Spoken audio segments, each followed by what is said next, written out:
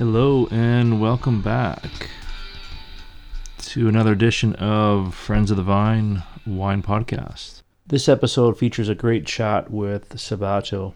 He is a master somm. He is the president of a chain of restaurants called Bar Taco, and he is featured in the upcoming Somm 3, which is where our conversation starts. He is currently in various cities around the U.S., going to different screenings of the Somm films, and this is where our conversation starts.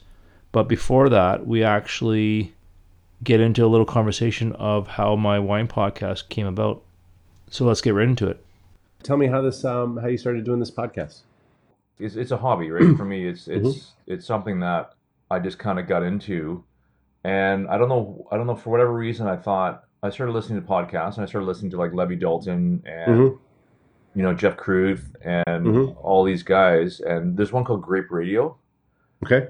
Jay Solomon, I think he was in the first Somm film. Okay. Anyway, he's a contributor, and so I just started listening to podcasts, and I thought, well, maybe this would be my little small contribution to the world of wine, right? And it was always an excuse to chat with people I've always wanted to chat with, and so it's always been like, okay, well, who's my wish list of people I've always wanted to talk to, right? It gives me an excuse. There you go. Yeah. Love it. And I love to talk, so. Yeah. So there you go. Well, honored to be on with you and being able to chat a little bit. So. Yeah. Well, that's I appreciate it because, like I said, there's like a specific group of people that I've always wanted to talk to, and you're one of them. So. Honored. Yeah.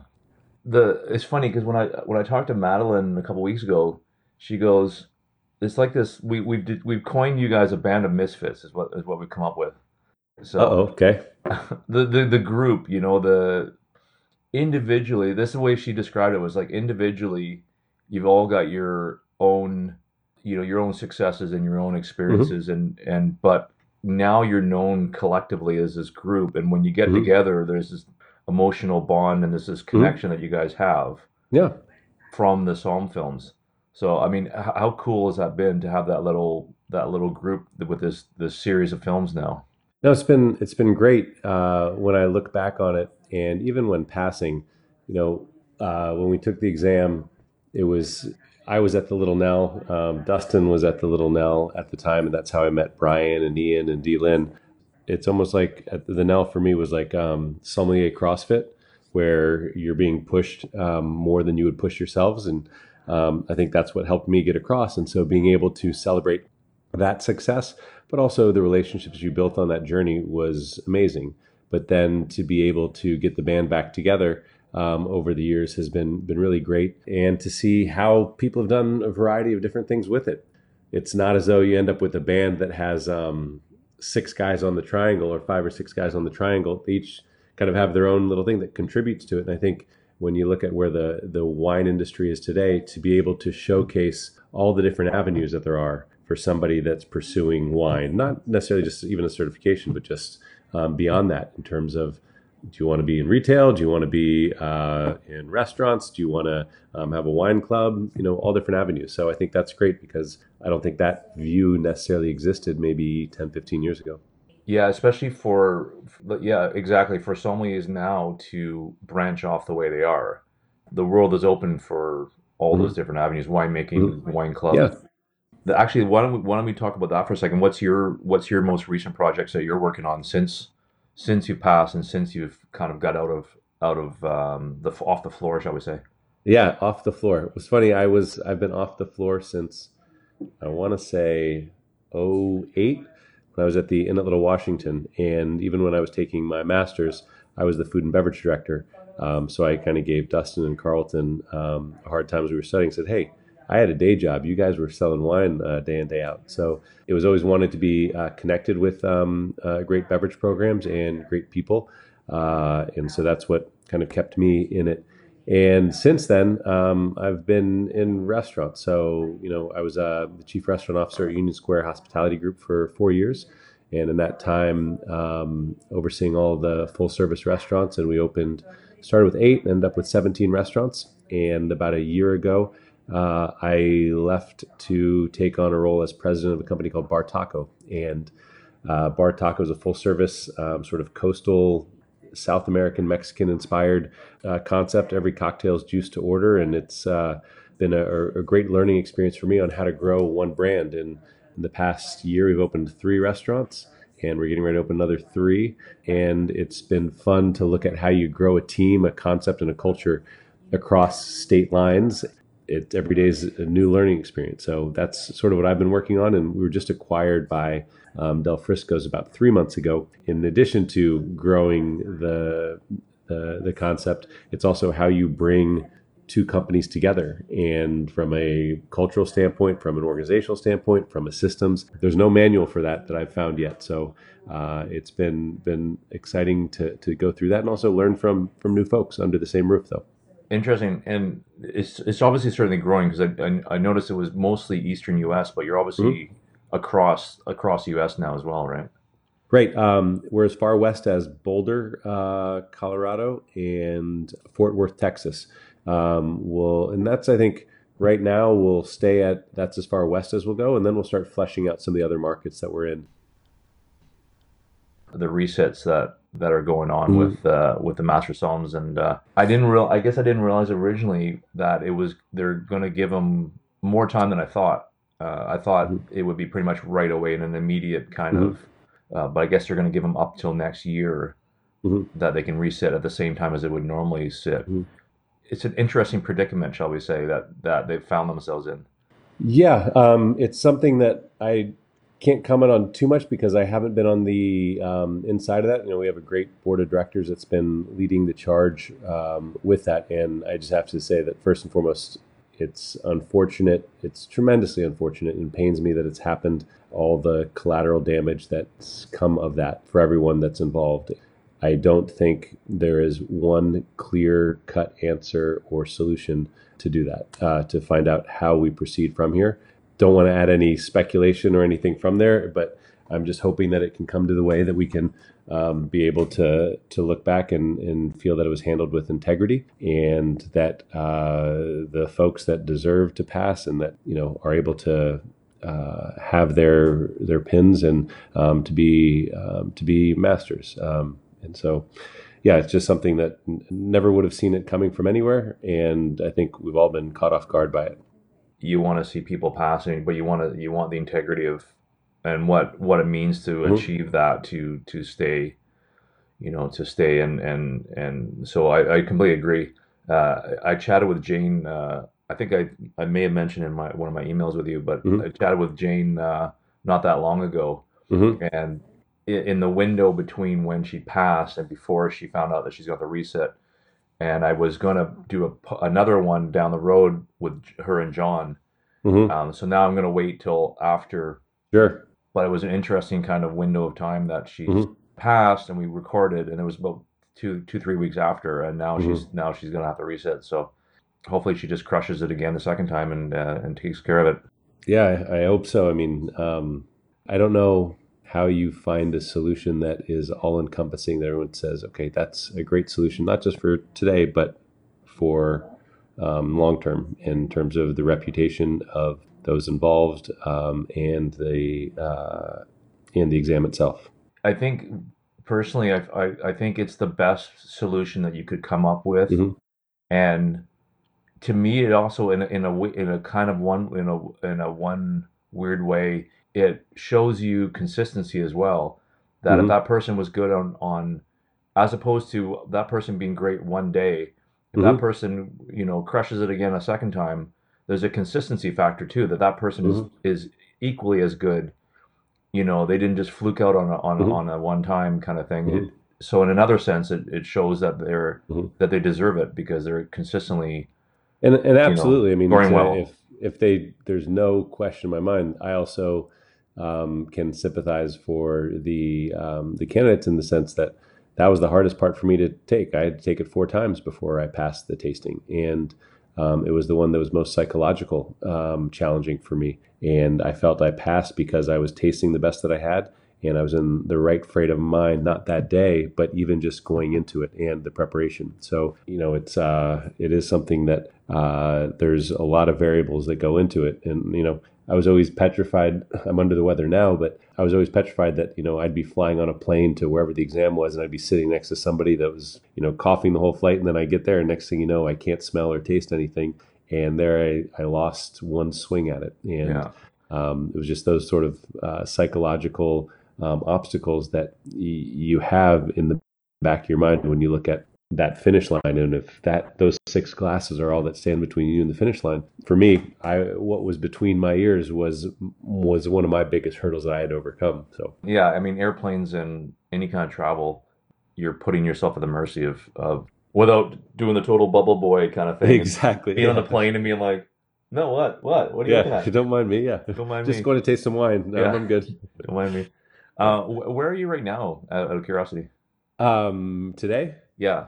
Today I'm in New York, and I'll be in Dallas tomorrow. So I spend my time between the two. We have a office in Connecticut as well as in Dallas, and so depending on what's going on in my week or what I'm getting ready for, that dictates where I am. And I do travel a lot to visit the restaurants as well. I spend a lot more time on the road, which has been exciting to explore and see different markets. And I realize that New York is kind of a bubble, so it's fun to get out and meet other folks, eat in other restaurants, and see the world. That's home for you, right? New York? Both New York and Dallas right now. I'm transitioning just because Del Frisco's, who purchased us, is based out of Dallas. So that's where I'll be spending even more time in the future. And I know as well that there's been a bunch of screenings, so I didn't know if where you were in relation to different events and stuff going on. So, well, that's the benefit with restaurants in 10 different states. It makes it very easy for me to be able to join in those and participate. So when the stars align and I can work and I can do that, then it's a win. We've got an event coming up in November, which is this. It's the same theater that they had for Psalm 1 and 2. I was trying to get an event going up here myself, up in the Okanagan, because we're obviously fanatical wine drinkers up in BC. Right.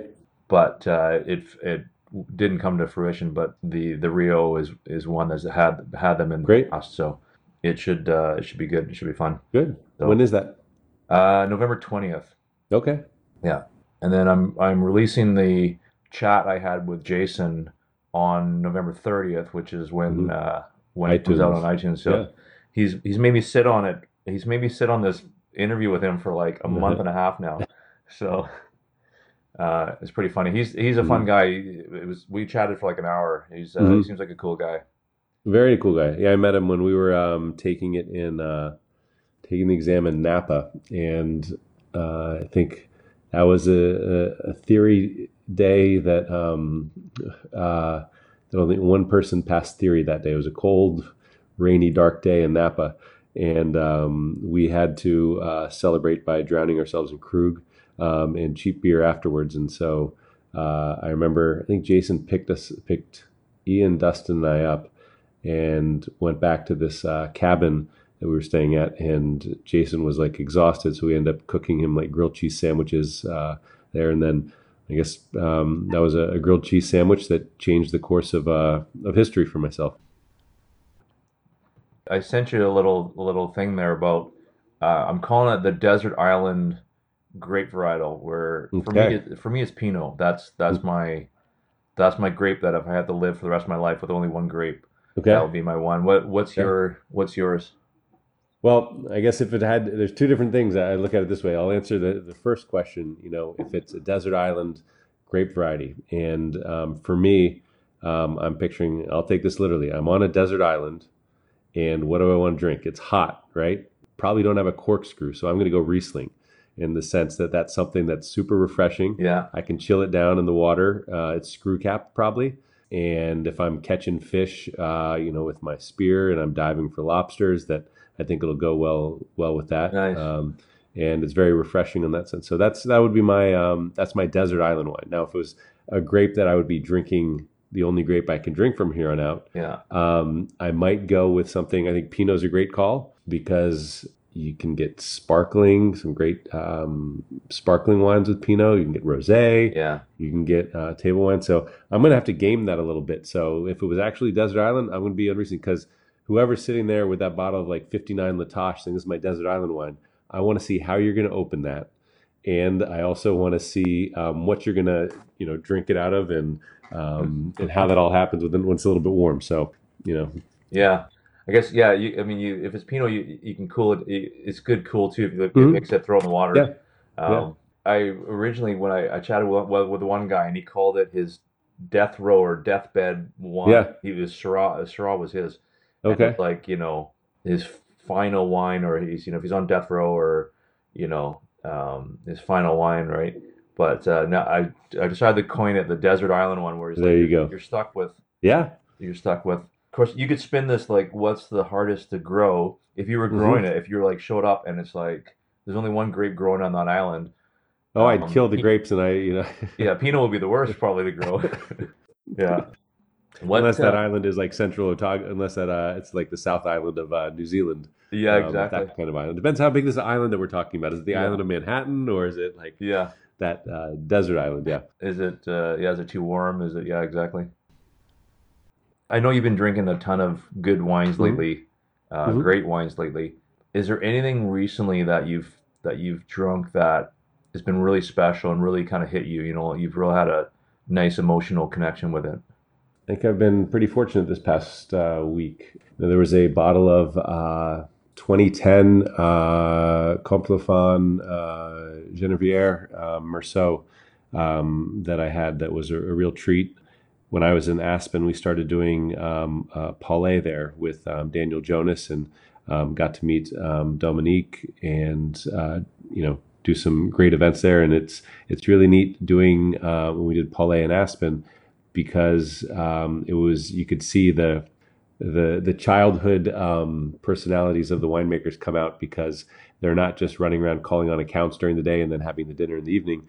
They are there playing, and seeing them play on the mountain together, and just enjoying the whole Aspen lifestyle was really great. To be able to taste a wine from him, that vintage, which is a great vintage, was really delicious. We also, I was playing there's a thing called the Wine Game. Saw that on your Instagram, yeah. Yeah, so founded by Rob Wilder, and I think Jose Andres is his partner.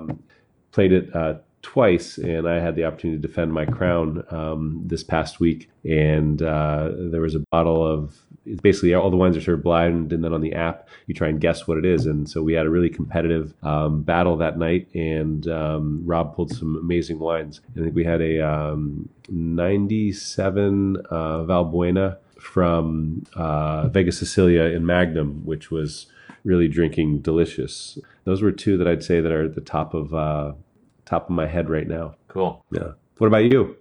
That's a good question. I actually had yesterday. I went to a tasting, and we had a Chateauneuf de Pape. Because there's a wine club up here that they just started basically showing future offerings. So you get, you got say 10 offerings a year. Roughly every 6 weeks or so. Sure. And they decided we were picking up a bunch of wines, and then they had a tasting of 3 future offerings. So you can go in ahead of time and sample about 9-10 wines. Right. And one of them was a Chateauneuf de Pape that's coming out. And they had a couple extra bottles there that we could buy. So yeah, there you go. And yeah, there was one left. I'm like, well, I'll be taking that. Yes, you will. Mine was a 2013 vintage. I don't have the biggest knowledge base on vintages, but I know for that was like 5 years old, and it was just delicious. But I think 2015 was a good vintage for Chateauneuf de Pape. It was a warmer vintage, and as a result, much higher alcohol. And I think that's one of the things that I struggle with Chateauneuf when it is, so they're already ripe as it is. To then have them in an exceptionally ripe vintage, it makes it really full throttle. Yeah, that's. And I'm not the biggest. I like the lower alcohol for. I like that cooler climate, lower alcohol, because especially with Okanagan, you get so much fruit forward. Just they hit you with the fruit, right? Mm-hmm. and I want those layers underneath it. I want that. What's behind the wine, right? Right. What's those the earth and all the sub kind of the subcategories. Right. Not just the not just the like the alcohol that can hit you over the head. Yeah, and I call it fruit forward. Is just they always hit you with nothing but fruit. So this time of the year, you mentioned Chateauneuf, and I've found that I've been drinking more seasonally than ever before. And as we start to get, in New York, it's starting to get cold and, a little bit crispness in the air. And so to be able to move on to those more heartier wines, I'm really looking forward to that time of year. The cooler weather, it's definitely the more full-bodied reds that I find myself drinking, like Barolos and Barbarescos. And they just kind of give you that hug. It's like that warm blanket. And that's also how I cook. And that's when I'll be getting out my Instant Pot, my slow cooker, and I'll be doing short ribs and tomato sauce, and having a nice big bottle of Barolo is a nice way just to hunker down for the night. Yeah, I think that's why I like Pinot so much, is because I'm a big fall guy. And then, like you said, as you get closer to Christmas and when it's colder out, you got those big Merlots and Syrahs and stuff, the big kind of a bit heavier wines. So yeah, cool. Thanks again. I appreciate it. You're very welcome. Hope you got what you needed, and you don't have to edit me out too much. No, you're great. I appreciate it. Right. Have a great one, Ian. Thank you. I think that's a nice way to end it, talking about winter wines. For me, it's all about the Merlots and Syrahs, and for Sabato, it's all about the Barolos. Thanks for listening. For more wine conversation and podcast updates, you can follow us on Instagram at Ian's Wine Truths. Check out our website for great photos of our guests, friendsofthevine.podbean.com. Take care. Have a glass for me.